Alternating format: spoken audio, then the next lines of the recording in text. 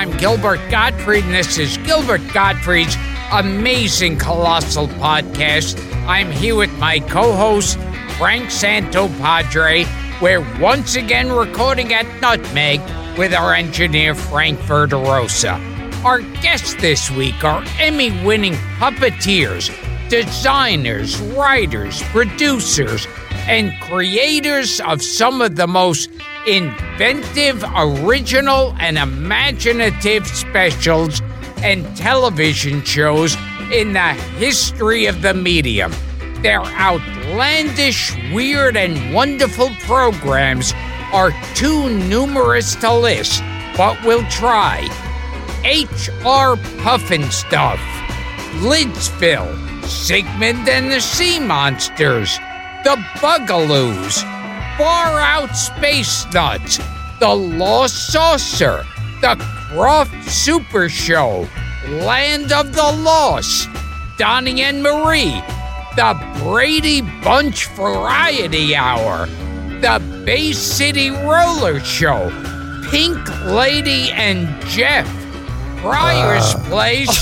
Somebody groaned during Pink Lady and Jeff. And DC Follies.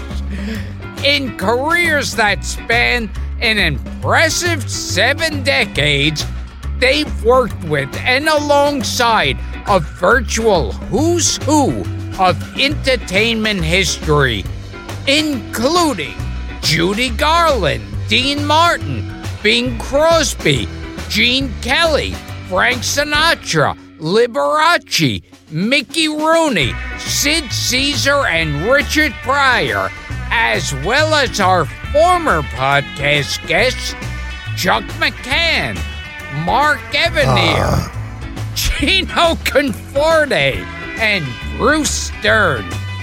We've wanted them here ever since we started the show, and we're thrilled that they're finally with us.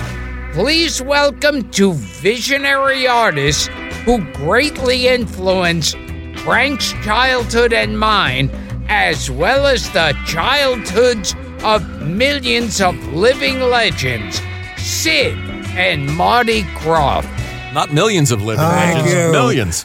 Now, Sid. Hey, listen. Do you know the truth of the matter? What? All those names they mentioned, we don't have one picture with any of them. You don't? Oh, we do so. Now, Sid. Hey, listen. Okay. This is Sid, and I got to tell you something. Thank you so much for having us on, because I am a huge, huge fan of yours, and you really make me laugh my ass off. I'm a huge fan. And I never heard of you. So I'm a big fan of Frank's. Thank you. Thank you, Marty. So Sid makes me feel like $1 million, and you make me feel like throwing myself in front of a train. Not until this is over. The comedy stylings of Sid and Marty Krofft, ladies and gentlemen. We are thrilled to have you both here. We can't tell you. It was going to be... Go ahead. I was just about to say, Marty and myself have been working together for 60 years. Oh, my God. And I've been in the business for 78. So I've been around and back. 78. Wow. And you actually started it all with you being a puppeteer. Right. Well, what happened was the very first movie that I saw, full-length movie, was The Wizard of Oz. And I knew that I wanted to be something in the business, not an actor. I was too tall to be a little person, so I couldn't figure it out. But the following week, someone gave my dad one ticket to see a stage show at the Phase Theater in Providence, Rhode Island. And I never saw a live show before. And he brought me to the theater. He asked this couple to bring me in, and there was a puppet act. And the puppet act had a clown I never saw a puppet before. And the clown blew up a balloon, and the balloon broke, and the clown got really sad, and I started to cry so loud that they threw me out of the theater. That's a beautiful story. And I sat in front of the theater, I don't know, probably hours, waiting for my dad to pick me up, and people would walk by and think that I was, where's your mom? Where's your dad? How do we make anybody believe that we don't do drugs? Well, you've been fighting that rep for many years, Marty. So I'm going to answer it later. Okay. But anyway, I'm here. What happened was, you get used to it because Marty always interrupts. Well, he never said we only have 45 minutes. Well, then We've got to get out of Providence. okay. And what happened was, I love it. You guys are like the Sunshine Boys. I went Older. Okay, I went to my dad, and because there was a kid on our block that had the very first Superman comic book, and in the comic book there was an ad for a marionette, $3.95. And I went to my dad and I asked him if I could get it, and he was furious. You know, he never hit us, but he really let me have it. He said $3.95 would feed your family for weeks or a month. And first of all, you're a boy and you want a dolly. And so in that same... I was born at the end of this story.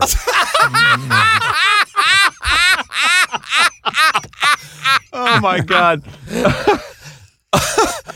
So that was hilarious. I purchased my first marionette, and that's how it all started. Yeah, so $3. That show in Rhode Island that you speak of, that was a vaudeville show, Sid?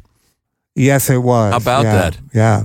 So it's so funny that your father was against that one puppet, and the two of you become legends because of that. An inauspicious beginning.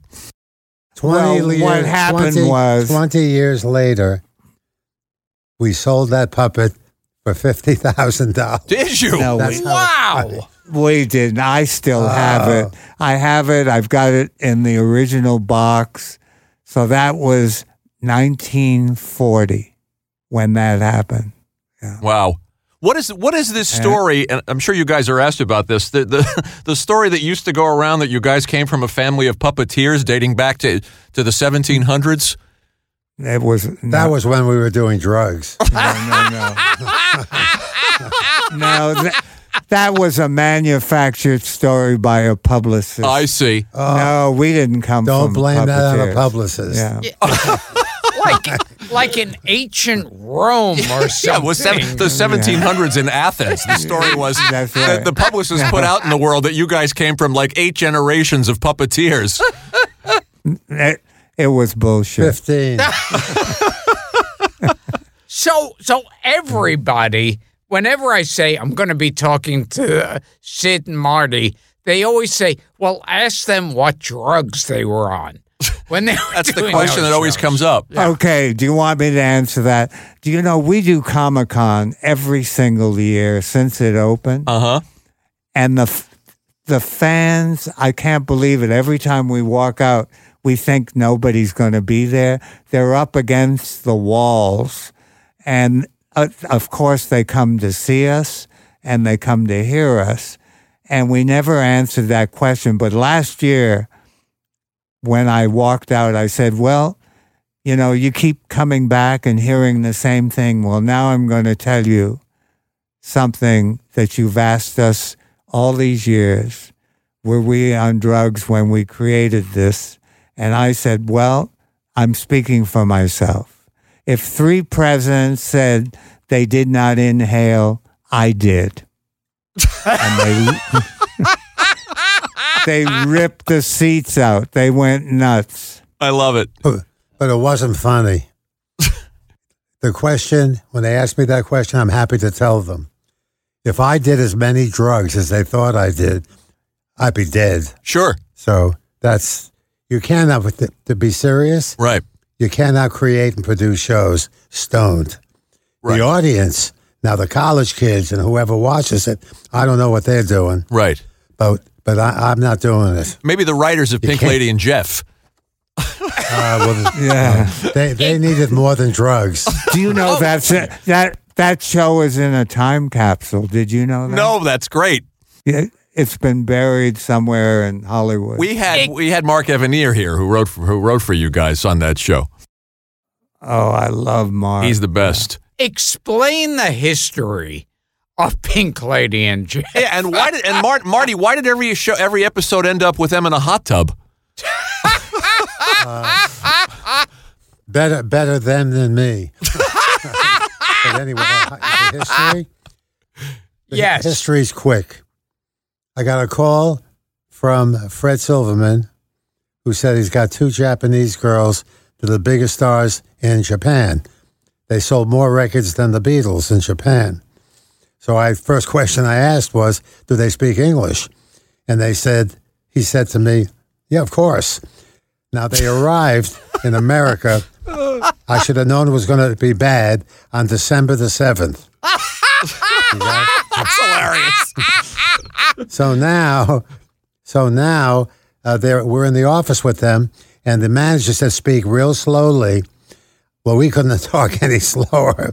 And so they didn't speak any English. So I looked at my brother and I said, we are in big trouble. But we somehow produced 15 minutes.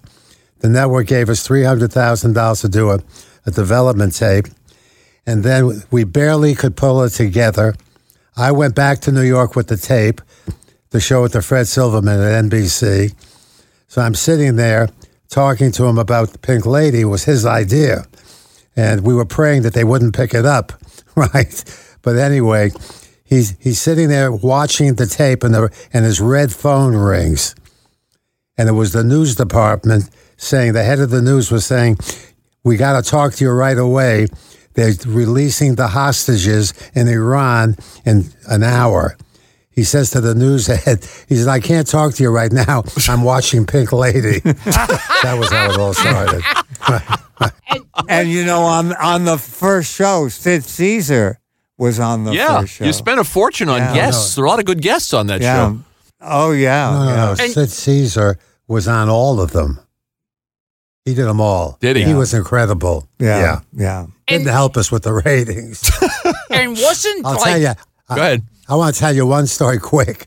Fred Silverman, the ratings are in the garbage. So Fred Silverman calls me up and says, we've got to get a big star. I said, well, I don't know if that's going to help. So I called him back and I said, look, I can get Larry Hagman, but they want $100,000. And the rate then for a guest star, was $7,500. So he says, okay, let's pay him $100,000. I said, I'm not paying it out of our end. So of course, when we finally got him and they paid, the ratings went down. Oh my God! And wasn't Jeff Altman? He wasn't in the original concept of the show. He was thrown in once you realized you had these girls. Who Sort of like Tony Orlando. Orlando and Dawn, wasn't it? Yeah, well, we had to get somebody to speak English. Yeah. So that was Jeff Altman. How did Pink Lady do? Did they go back to Japan after the end of the show? Did their careers? They're still thriving. They're still working. Amazing. Yeah. Amazing. But they went back. I took them to Disneyland. Oh my God, we had to get all the bodyguards we could. It was amazing because they were huge, huge stars. Not in America. Well, with the Japanese at Disneyland. Oh yeah, of course. Yeah. So they were recognized by tourists. Yeah, absolutely. How about that? Sid, I'm going to go way back again to the beginning. You joined Ringling Brothers when you were a teenager, and you were billed as the world's youngest puppeteer. Do I have this right? Oh yeah. Did you read the book? How did you know all this? We have a crack staff. We do deep research, Marty. Wow. Okay, I was 15 years old, and and I saw an ad in Billboard. Billboard at that time was a circus and carnival magazine. Oh. Before it was music. And there was an ad in there. I didn't tell my dad that they were looking for novelty acts for the sideshow. I never saw a circus. I didn't know what that meant. And they just opened at Madison Square Garden, the old Madison Square Garden. It was in March. And I took some of my puppets and I had a Victrola with my music. And I went down and auditioned, and they said, okay, you got a job. You can start immediately. And I didn't even tell my parents. I'd never been away from home. Wow. And they said, you're going to travel all over the country. And I said, how much money so I can tell my dad? And they said, $40 a week. And I said, oh, I can't do that. That's not enough. I mean, $40 was like we'd be millionaires. And the reason I said that is because I was scared to death, to leave my home at 15 years old. But the best part of that job was he lived on the train with the tattooed lady, the giant, and the fat lady. Oh, my gosh. Well, we had more than that. It was the most frightening. Well, I asked for $50 and they gave it to me. So when I told my dad $50 a week, he said, $200 a month?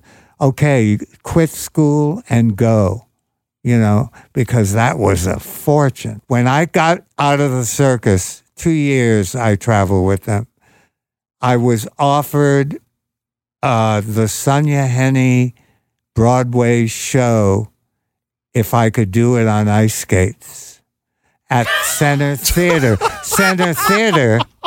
No, he didn't get that. He didn't clarify it.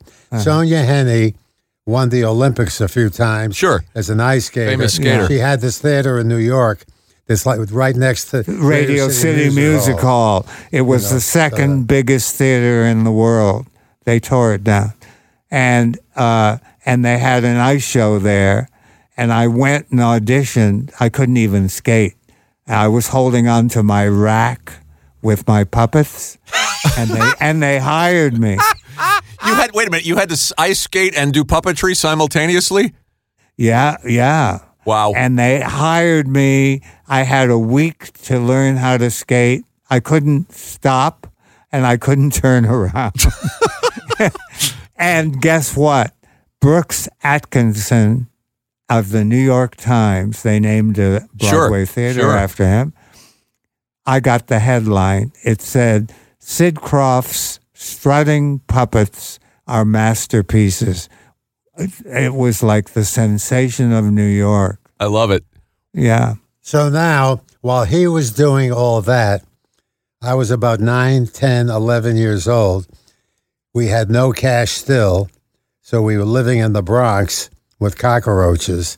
He was gone doing his act, and I lived that. We actually moved right behind Yankees, about 3 blocks from Yankee Stadium.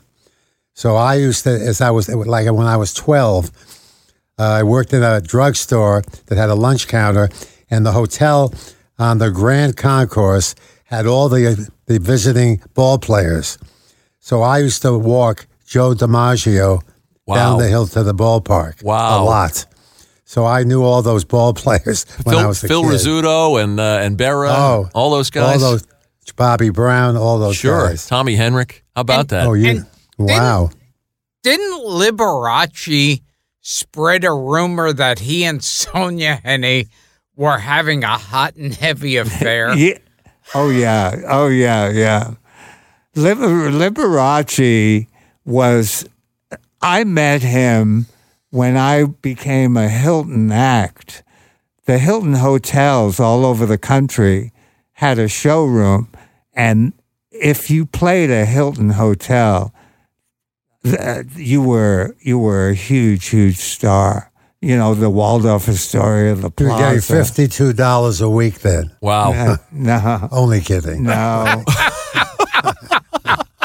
And Liberace was a famous society act.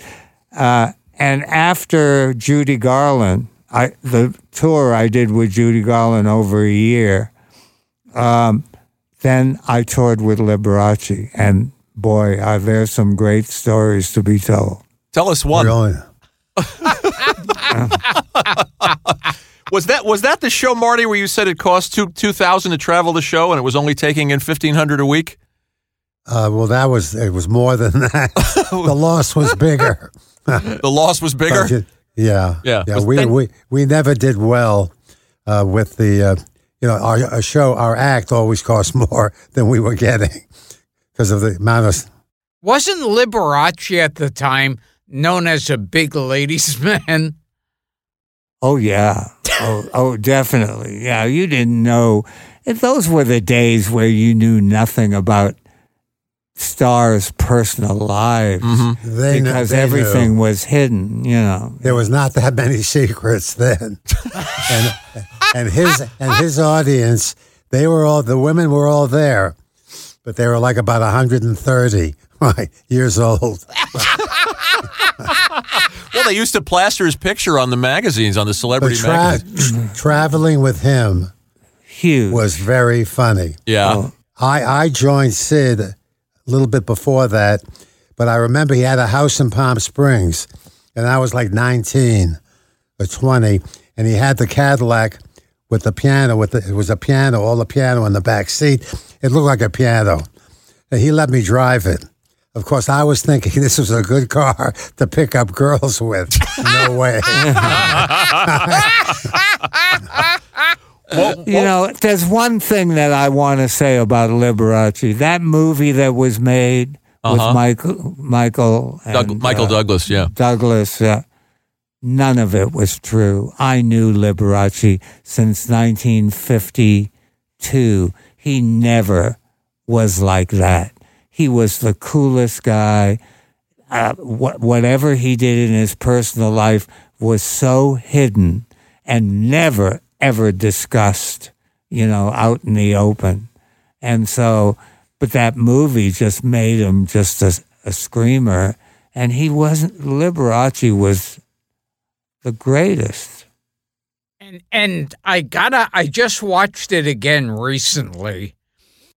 You're kidding. And that was the Brady Bunch Variety Hour. Boy, you're really jumping around there. Yeah. Oh my God. And that was a trip. Yeah. You watch it and it looks like hell. What looks like that. It was hell. Well, listen, they were great kids, but they couldn't walk in rhythm, so we had a problem. But that was it. We were on there for about 6 or 8 weeks. Look, they tried real hard. The first week we were on ABC, we got a 50 share and a 27 rating. That would have been number 1 today on the networks. The second week we got a 25 share and a 12 rating. So the audience caught on. But we did the best we could with it. And we had a lot of guest stars on that, too. A lot. So, yeah, we did. Yeah. We did. And it's so funny. Well, they were wearing outfits that by 70s standards were ugly. And and they did one that was a salute to disco. And, and they had Rip Taylor in a duck outfit singing Disco Duck. I love it. And doing the rerun Fred Berry. Yeah, don't you miss the 70s, guys? Oh, yeah. Wow. Oh, come on, yeah. Is that one in the time capsule, too? I think it is. No, we have all that clothes in a warehouse.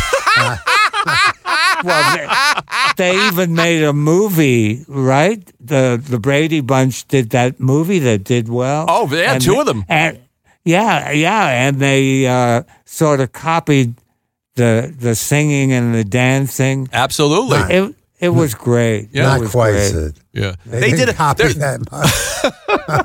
We just had Tim Matheson on before you guys, who played the villain in the second movie. Oh, Brady, right. A very Brady sequel. Why was Eve Plum a holdout? The girl that played Jan. Well, you know why? She and her father were smart. But she didn't want to do it. Yeah. She did not want to do it. So we got them. We got everybody but her. Then, that I don't know if that helped us or hurt us, but she didn't want to do it. But I'll tell you that whole cast was great. We had Florence Henderson was. She's great. Yeah. And we had swimmers. It was wild. No. I mean, you watching it, didn't you laugh a lot? Oh yeah, nobody attempts television like that anymore. No. So ambitious. It was jaw-dropping. Some parts of it. Well, let me tell you, I cried a lot. Marty, you're hilarious. So, Sid, what was the unusual artistry of Sid Krofft? Was that the name of the tour? That was my act. Yeah, your act. Yeah, It still is. And when you joined, you were doing puppets as well. You were producing and Well, I wasn't producing. I was 11. No, I joined his act, and then we turned it, from a puppet act into Les Poupées de Paris, which is the adults only puppet show, which got us on the map. And then we I'd like to say we turned it from an act into a business, but being in this business, it's tough, right? So anyway, we did a lot of things. We have a lot to be grateful for. Much more. We've done much more than the few movies and the massive amount of television. But most of our stuff was live, and we did a lot of things. Absolutely. We had in the 60s. We first met Walt Disney for the first time, and he said to us, "Can I give you both some advice?" And we both oh my God, Walt Disney's going to give us advice. He said, "Always put your names above everything that you create, because someday it's going to be worth something." So last week, or I guess it's 2 weeks now. Thank you, Walt. Look what we got. A Lifetime Achievement. Yeah, I was going to ask you about that. Congratulations on that Lifetime Achievement, Emmy. Yeah. I'm about to sell mine. Already. Let's talk about... Go ahead, Marty. No, I want to kind of add to the story with Walt Disney. Yeah. We're in the Polo Lounge with Sid Charisse and Tony Martin, and he saw Sid Charisse and her legs, she is. Sure. And he came over and he said, "Whatever you do, don't sell anything that you create, and always fight for your name above the title." But the one thing he didn't tell us, how do we save our money? Never how to do that. He left us with two good things. Yeah, yeah. We will return to Gilbert Gottfried's amazing colossal podcast, but first, a word from our sponsor. I want to ask you about too the adult puppet show, and the people that I was listening to the album, by the way, and I can't believe that you got all of those wonderful people are on there. Gene Kelly is on there, and Sinatra, and Pearl Bailey, and Phil Silvers, and Edie Adams, and Jane Mansfield, and Uncle Milty. I mean, and Sammy Cahn and Jimmy Van Heusen and wrote the song Sammy Cahn and Jimmy Van Heusen. You'll appreciate this, Gilbert. There's a Frankenstein and a Dracula puppet, and Guy Marks is doing the voice of Dracula. He's doing his Lugosi impression. Yeah. Hey Frank, how do you have time to work watching all this stuff and reading about us? You know too much. I know that Joey Foreman also did the Karloff voice. He did the right. Yeah, right. Yeah. How did you get all those people? I know The Thing was a big hit. Well, I'll tell you, Sammy Cahn helped us a lot because he had written for Sinatra, everybody. So we had 18 stars in that thing, from Gene Kelly to Sinatra to Dean Martin, Sammy Davis Jr. So we built puppets of all of them, and so that's how we got that show played to 9.5 million people. Yeah, I was going to ask you about that. That put us. So I'll tell you a fast story about the New York World's Fair. Yeah. Because we were the only show that survived. So we put on the marquee of the theater, all the names of these stars. And we never advertised it as puppets. So it's kind of like misleading. So I was standing out front one day, and a woman walked by with a little kid. And she looked at the marquee, and she said that the price was like $3. She said, Frank Sinatra, Elvis Presley, Dean Martin, Jane Mansfield. I don't want to see her. Let's go. She passed up all the stars. What happened when Billy Graham came to see the show? Oh, God, that was at the Seattle World's Fair. We were sponsored by the fair, and they built this beautiful theater for us. When you walked in to the theater, it was like a garden, and the whole audience was on a turntable. And when the show started, we revolved the people, and the girls, the puppets, came out of the ceiling.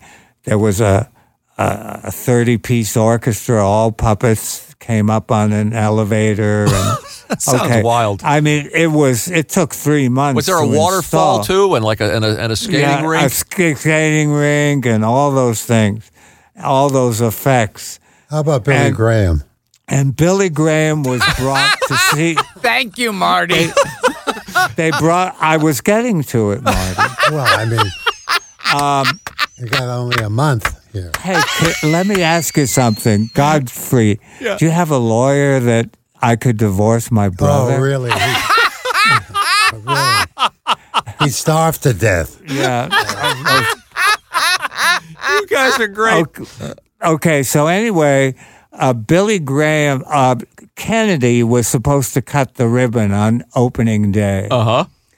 And something happened, and Billy Graham came instead. And he was brought to our very first show. The big attraction of that show was, after it was over and you saw this unbelievable spectacle, the whole audience was invited backstage to see the naked girls, the puppets, in their dressing room getting dressed to leave the theater. And to see this big piece of machinery, Well, Billy Graham wouldn't come back. And that night he had a rally of 100,000 people in the stadium. And he announced that everybody in America should come and see the World's Fair. It's unbelievable. Seattle is the most beautiful place. But he said, don't go see a show called Les Poupées de Paris because the women don't wear bras. Well, forget it. Did it boost the buzz? We couldn't get a friend in the theater for 6 months. That was the biggest attraction at the Seattle I love it. Fair. Yeah. Well, the follow up to that story is the next week. Time magazine picked it up and said, "Think about it, a dirty puppet show." That's why we sold out.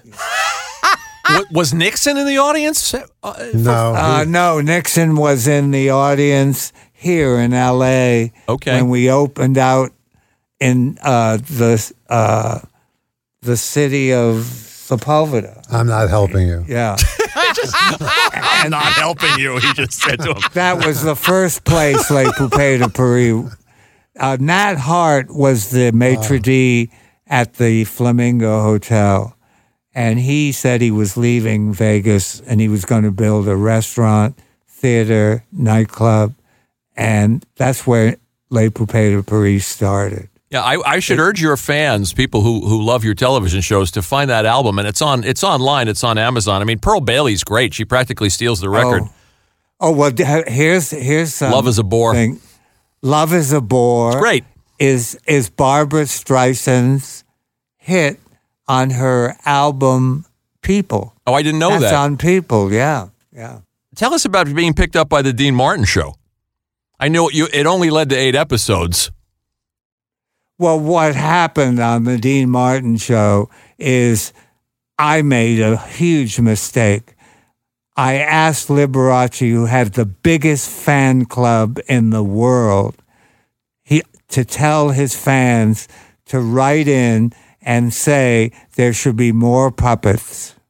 And so all these women from all over the world wrote in, and Dean got really upset and he fired us. Because Wow. he got all this mail. Yeah. I never heard that story before. Oh, bullshit. Right. What was Dino like to work with? I know he didn't rehearse famously. Never. We would rehearse all week long, and then I would tell him, hey, Dean, stand on the left side, because all the puppeteers, there were like, I don't know, 5, 6, 8 puppeteers in black, that were crushed out on the screen.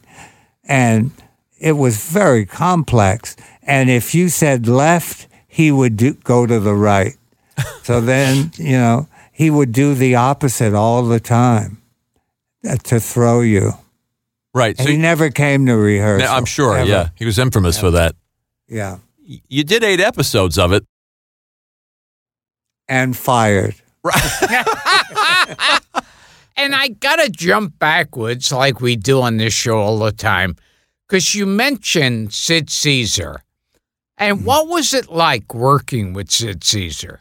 Oh, God, I loved him. I mean, come on. He was the pro to end all pros. There aren't performers like that anymore, I mean, he did it all. He was in vaudeville. He was on television. He was... Nobody could do dialects like him. No, he had it all.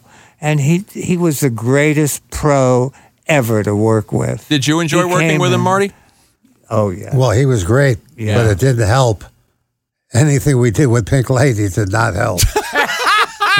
I think it sounds like you could have gotten Julius Caesar. It wouldn't have helped Pink Lady. Yeah. You're right. Right. Jeff Altman, now he was a trip. But I think he wound up taking drugs after this show. He's still around, Jeff. We should get him on here and ask him his experience. I see him all the time. Do you?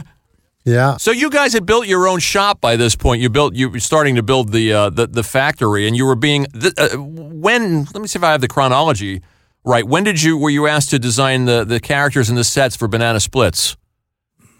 Soon after you left Dean Martin? No.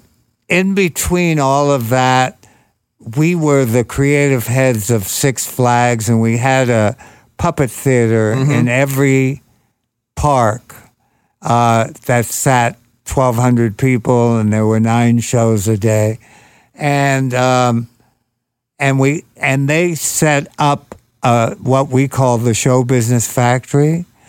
And in April, after we would build everything for them, we didn't want to let any of the people go. We had over 250, the greatest craftsmen on the planet working for us. So we opened our doors to everybody. And that's when Hanna-Barbera came in. Because in our puppet shows, we always had a little person that we disguised as a marionette mixed with the puppets, with strings, and the audience never knew that. The press never knew it. Interesting. Yeah. So we knew how to build people in suits. So this is what now, 67 or 68? Joe Barbera approached you guys? Yeah, it was before Puffin stuff, right? 68. 68. Yeah. Banana Splits always reminded me of sort of loosely being based on something like Laugh-In or Hell's a Poppin'. Hell's a Poppin'. Yeah. I work with those Olsen and Johnson. You worked with Olsen and Johnson. My God. Yeah. We opened in a show. It never came to Broadway. It was called Pardon Our Antenna. And it was all about television. It was great. I love it. It was great. I worked with Charlie Chaplin. Did you? Yeah. No, I had dinner with him. Oh, you had dinner with Chaplin. Well, Yeah, come I on. did. Tell us about that, Marty. Well, Sid has to finish the Banana Split story. No, But I forgot you what the finished question it. was. We'll get back to Banana Splits. Charlie We Chaplin. finished it. Well, I was on a trip with my wife in Europe in the 60s, and I was with a producer and his wife, she was in a picture called The Fox. At the time, she was well known. Invited us to dinner at Lausanne, Switzerland. He said, I'm going to invite someone to dinner. Believe it or not, it was Charlie Chaplin. So he was interesting. But of course, I stuck my foot in it. I said to the table, isn't it great living in Europe? You're 20 minutes from everything. And Charlie Chaplin says, you're right, including the Third World War.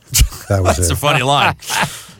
And I heard a quote where you said the secret of your success was screwing with children's minds. No, we never said that. Maybe Marty. Marty talks like that. I don't.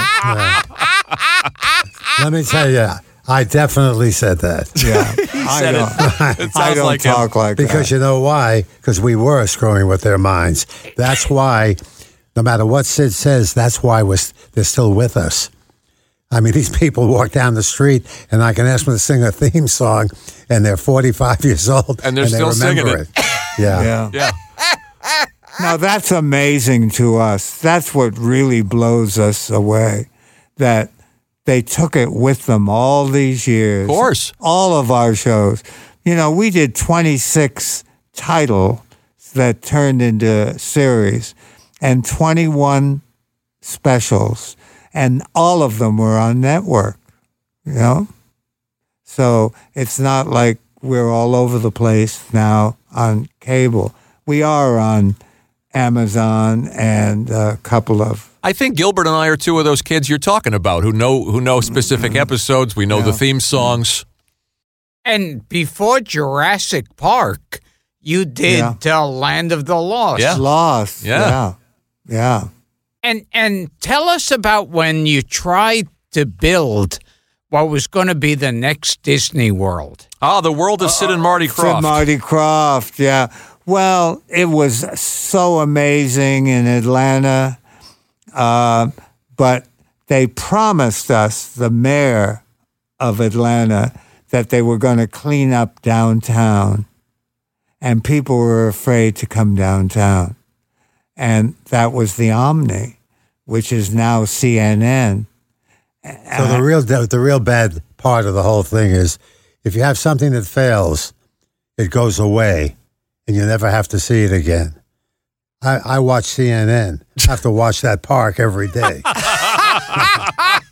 As a matter of fact, my doctor was down in Atlanta last week, and I told him to go by the escalator. We built this 9-story freestanding escalator as the entrance, which cost about $1 million then.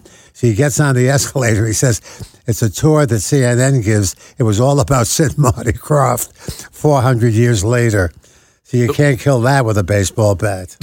No, it was amazing. You know, it had a pinball ride. You got in the pinball. A crystal, mythological, 3-tiered carousel. State of the art. All crystal. It was, you know, we painted everybody's face, and everybody working in there was a performer. So there were shows just for you. The world's first indoor amusement park. That's right. Yeah. And there was a giant hotel in it, and when you looked out your window, you saw like ice skating going on and everything. Yeah. And that giant escalator. Right. We had a suite in the hotel called the World of Sid and Marty Krofft Suite, and Jimmy Carter and his kid and his wife had the suite the night they won the election. They used our suite. Nice. Well, we have a picture with him. That's not a real interesting story. He came. He's going to tell it, though. He came to our a day before we opened, and all the Secret Service kept pushing him closer and closer to him in case there was somebody that was going to shoot him. We would have gotten shot first. Wow. I just want to ask you how working for Hanna-Barbera gave you guys the motivation to do your own thing. Well, it wasn't a motivation. Joe Barbera was sorry he ever asked us to do it because NBC came to me with Kellogg's, and they said, "Why don't you do your own show next?" So that's how we got into Puffin Stuff next. And Kellogg's was on board. Yeah, oh yeah, big time. So, that was our first show, and then, we wound up having about 4 shows at the same time, so we knocked off, a number of the cartoons. And you guys were smart about making presentations because you made them visual. You knew people wouldn't read just the written word. Oh, right. Yeah, we still do that. We go in with this big book with all the characters because nobody reads. Yeah. And we make them sit around and... Well, we can't fool them anymore, though, I have to tell you the truth. They'd like to read something, okay? But we still do the visual. And didn't you work with Mick Jagger at one point? No. No, Mick Jagger, we didn't work with him. The Bugaloos, Lionel Bart was a real good friend of mine because I was in a show in London for a year. And Lionel Bart, when we did the Bugaloos, came and helped us audition at, where were we auditioning? I was in there. I was in London alone. No, I... 2,000 kids in line. No, you weren't. It wasn't that Puffin Stuff with Lionel Bart? No. No. And Lionel Bart brought Mick Jagger when we picked the finals. I see. And Mick, yeah, that was it. Well, tell us about pitching Puffin Stuff because this is the first time you guys went in there to pitch your own series. There's one big problem with this interview. You guys know too much. We could never get out of here. Jeez. We could pretend to know less if you like. Research didn't like the name HR Puffin Stuff. I know that. No. Oh. No, they thought it was too feminine, powder puff. And when we handed in the rough cut, which they insisted upon, they hated it. And they gave us notes, 10 pages of notes. We didn't change one thing. We sweetened it, gave it back to them, and they said, "Oh, thank you so much. It's wonderful." And so that's what happened. You were getting 10,000 letters a week about Puffin Stuff at one point? Oh, well, because Puffin Stuff at the end of the show said, "Keep those letters and postcards coming in." And, oh, my God, we had a room up to the ceiling. We've never answered one of them. We didn't know what the hell to do. Remind Gilbert and I not to send you guys any mail. No, we did. We finally did answer it, yeah. Yeah, that's... And you guys wound up suing McDonald's over Mayor McCheese because of his resemblance to Puffin Stuff. Do we have that right, too? The most important thing of this interview is you two guys laughing. The best audience. Are you kidding? McDonald's? Well, we ultimately did what the Beverly Hills lawyers told us not to do. How could you sue McDonald's? But they had access. Ray Kroc had access. Right. And we decided they ripped us off. Mayor McCheese was Puffin Stuff. The Hamburglar was Witchy Poo. Yeah. And ultimately, 13 years later, it took 13 years to win the whole thing. I love it. But we did. It's the copyright. It's the number one case of copyright law in the world. It's in all the law books right now. Interesting. I'll tell you, one thing we're trying to figure out, maybe you can help us. We're told we have about 40 million fans dedicated. We're looking for a way to get $1 from each one so that we can go. How is that? That's hilarious. That shouldn't be too hard, Marty. Jeez, you two guys like each other, don't you? We like you guys. One of the interesting things about your shows, and we've had people on here from cartoons. In those days, Yogi Bear was Art Carney and Huckleberry Hound was Andy Griffith. And they were homages. Yeah. if you will. But you guys did the same thing. I mean, Dr. Blinky was Ed Wynn, and Ludacris Lion was a little bit of W.C. Fields. They were tributes to the comedians you guys grew up with. Yeah, that's right. I hope you run out of things to know. Even Orson the Vulture was Frank Nelson. Right. Yeah. Yes. So they were homages, right? I'll tell you the truth. I have never, ever done an interview with two guys that know this much. It's scary. We're scary. You know more than we do. I got to say, I mean, I went back and watched some Puffin stuff prepping for the interview, and it's, 45 years later. It's as bizarre and as original as it was then.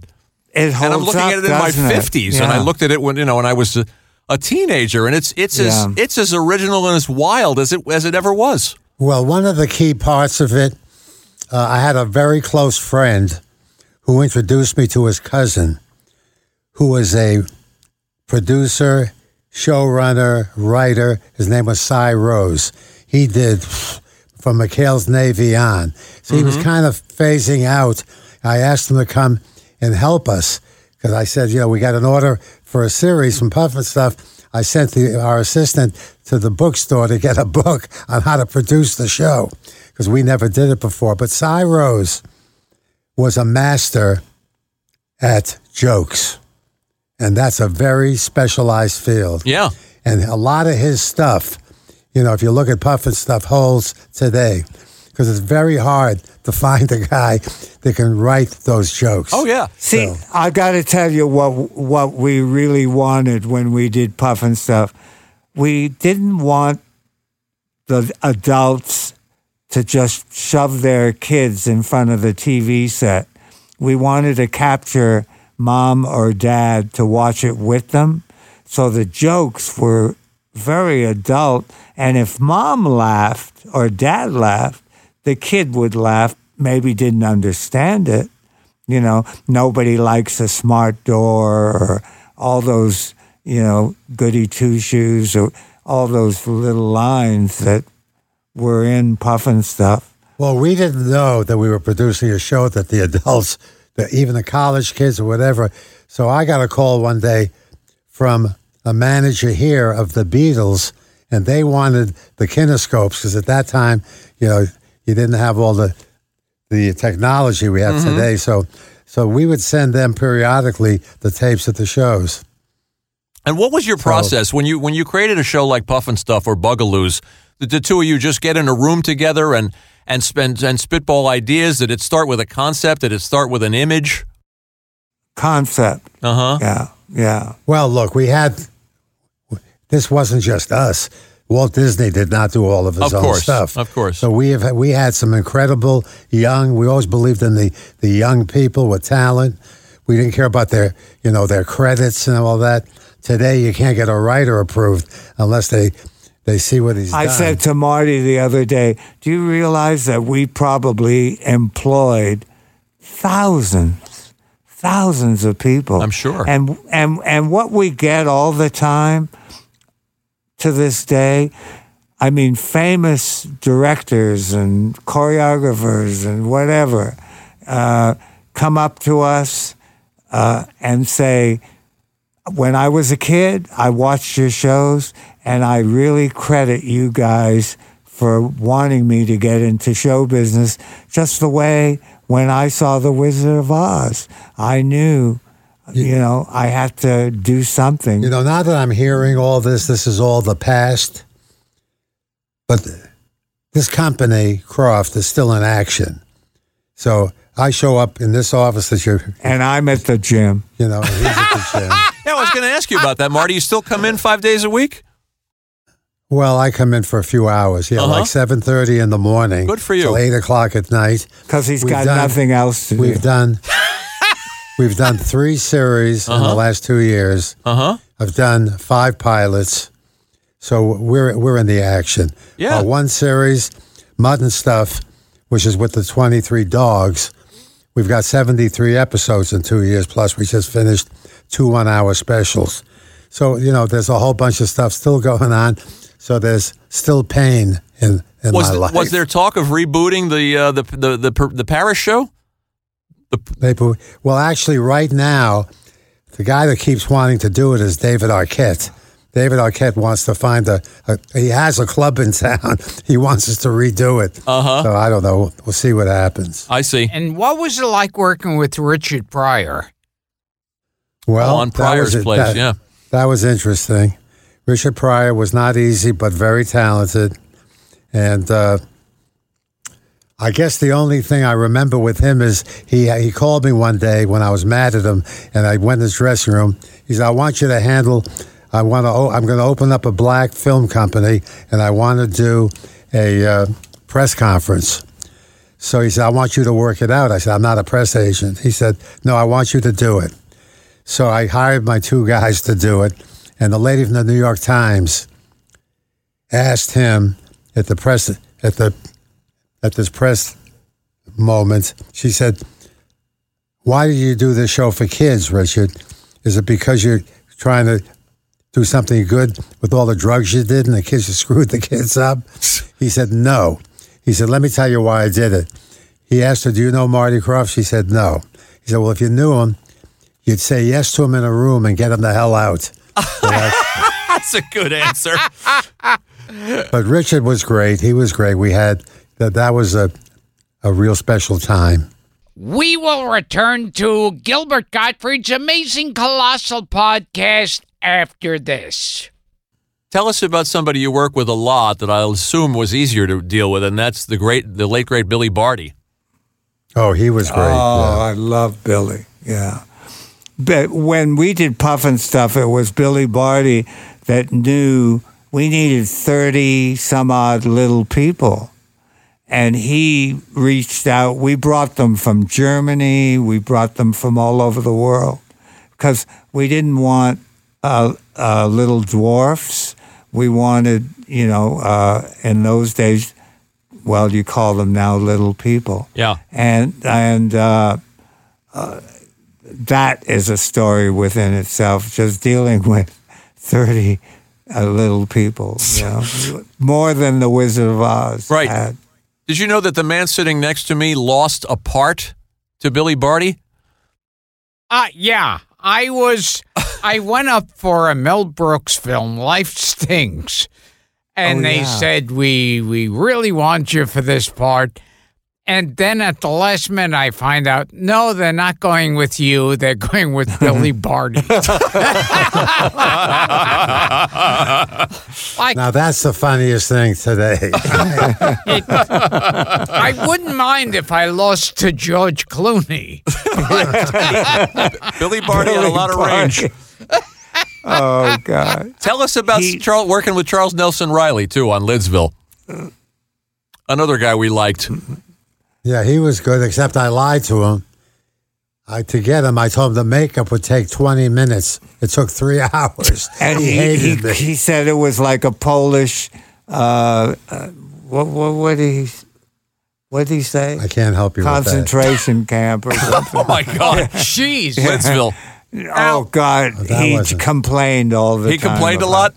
Now, we got a very scary story. Is this about Butch? Yeah, Butch Patrick, who played Eddie Munster on the Munsters, and he said he was being chased around. Oh, when he did Lidsville. Charles Nelson Riley. He said Charles chased him around the set. Really? Really? Yeah. I think he's... You sure he didn't mean Liberace? God, I don't remember that. Tell us something about the great Martha Ray. Oh, I loved Martha Ray. First of all, she was a friend of mine. All of our villains were our stars. Benita Bazaar was a great villain. And of course, in Puff and Stuff, Wishy Poo. Yep. So, Hoodoo, Charles Nelson Riley. So, but Martha Ray was a home run. What happened with Martha Ray, in the movie, the Puff and Stuff movie, we approached Betty Davis. Oh, you did? To play Boss Witch. Wow. And Betty Davis, someone gave me her phone number in Connecticut. and she had an ad in the trades. She was looking for a job. Do you remember that? Oh, yeah. Sure. Yeah. And so I got her on the phone, and she said, I said, well, we're doing a movie at Universal. And she said, what's the part? And I said, Boss Witch. And she said, you want me to play a witch? Fuck you, and hung up. Oh, that was good. What a story. That was a good one. And so I sent her That's a fantastic. handwritten letter. I never heard back from her. But the little woman that's in CSI or one of those, who is that? I'm not Oh, helping Linda you. Hunt. Linda Hunt. Yeah. She was another one that told me the 4-letter word. I offered her, she said, what do you want me to be, a mushroom?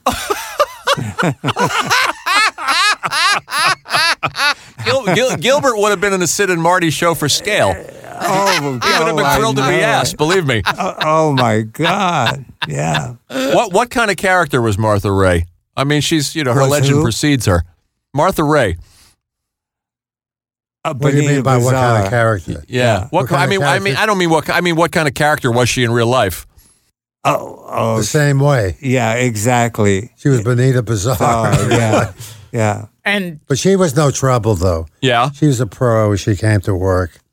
She was well, most of the talent are pros that way. A couple, I knew her when she had the club in Florida, her own club, and the second choice we had after Betty Davis was the black comedian that was on television, Marty. Do you Pearl remember? Bailey? Huh?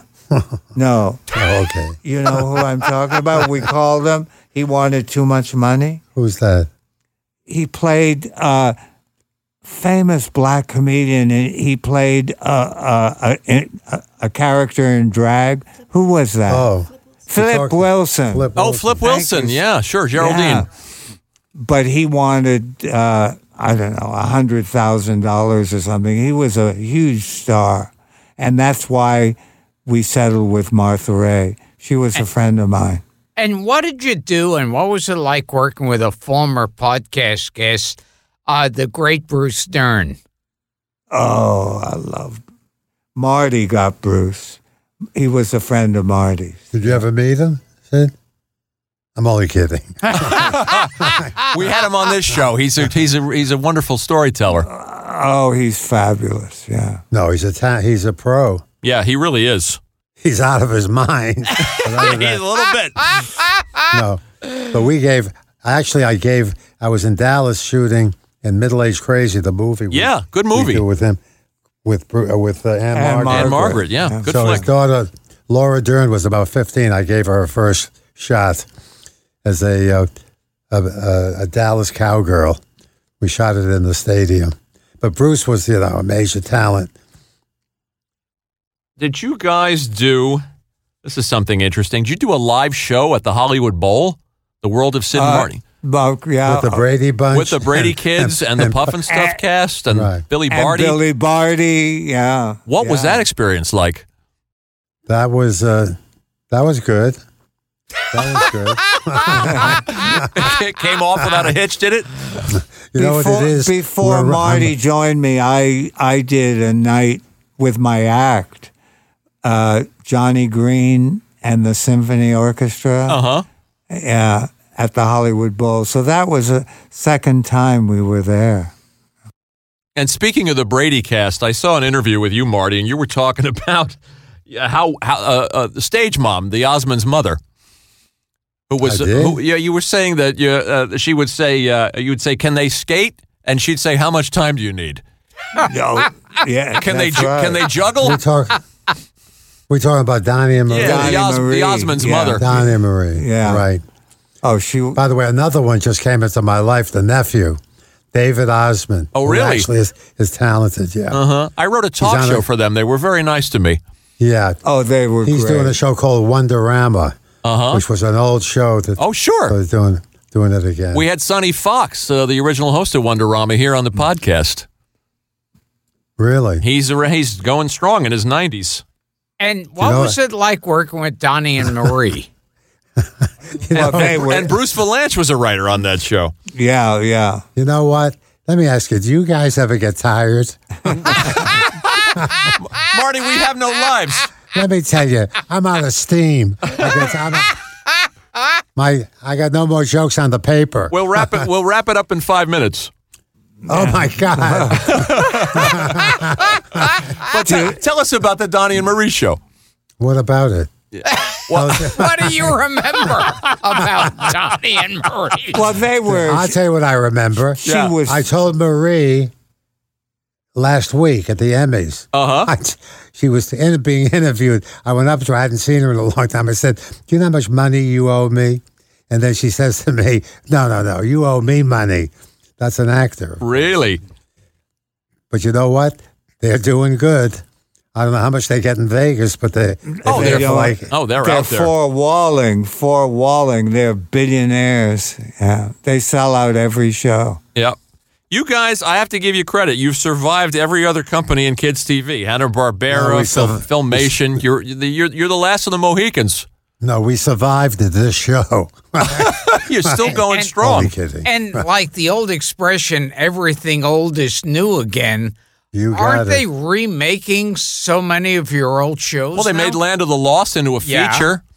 Yeah. I have to tell you, we made that and failed because you lost control over a $200 million movie. So that wound up being a Will Ferrell sketch. So, but you know what? We made the picture. We're going to do it. We're going to do a series with Land of the Lost.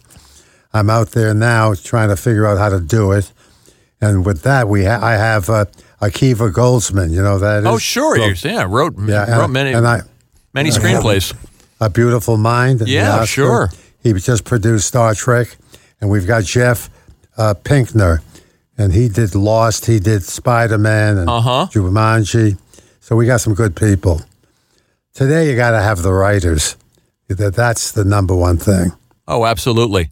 What do you guys look back on? I mean, when you look back at your body of work, are there one or two things that you're particularly proud of that you'd like to sit and watch again? And I mean, I don't mean just for nostalgic purposes, but just to put it on. It's always your first show is your baby.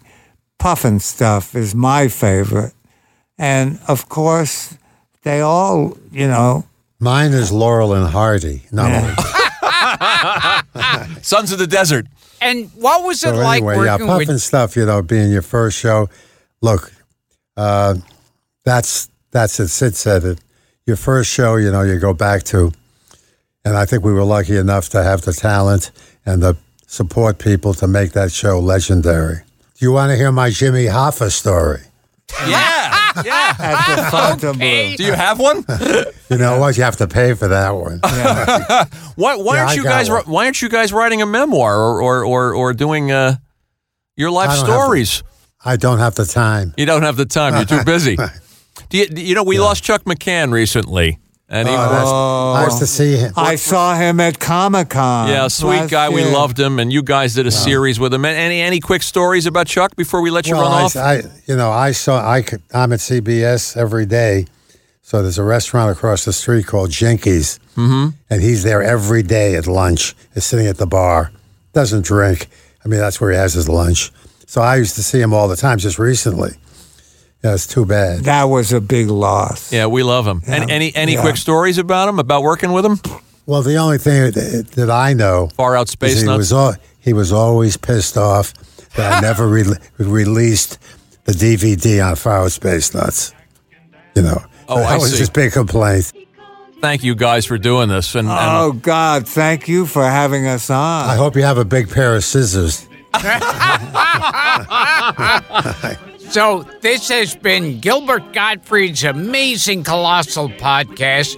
I'm here with my co-host, Frank Santopadre, and we've been talking to two guys who are busier than ever and still deny rampant drug use, Sid and Marty Krofft.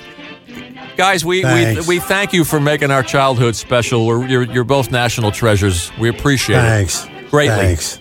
You guys were great. You got someone who loves you. You got someone who cares. You got someone who'll fix you up if ever you need repairs. You got someone who'll take the time to listen to your prayers.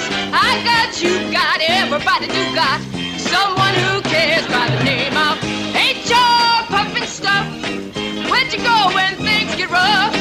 HR Puffin Stuff. You can't do a little 'cause you can't do enough.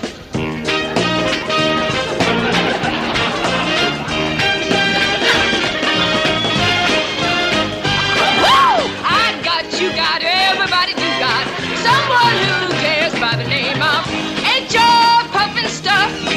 Where'd you go when things get rough? HR Puffin Stuff. Well, you can't do a little 'cause you can't do enough. See you next week. I sure hope so.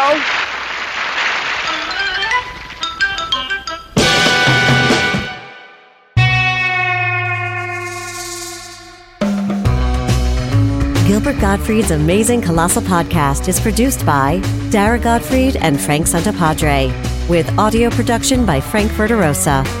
Web and social media is handled by Mike McPadden, Greg Pear, and John Bradley Seals. Special audio contributions by John Beach. Special thanks to Paul Rayburn, John Murray, John Podiatis, and Nutmeg Creative. Especially Sam Giovanco and Daniel Farrell for their assistance.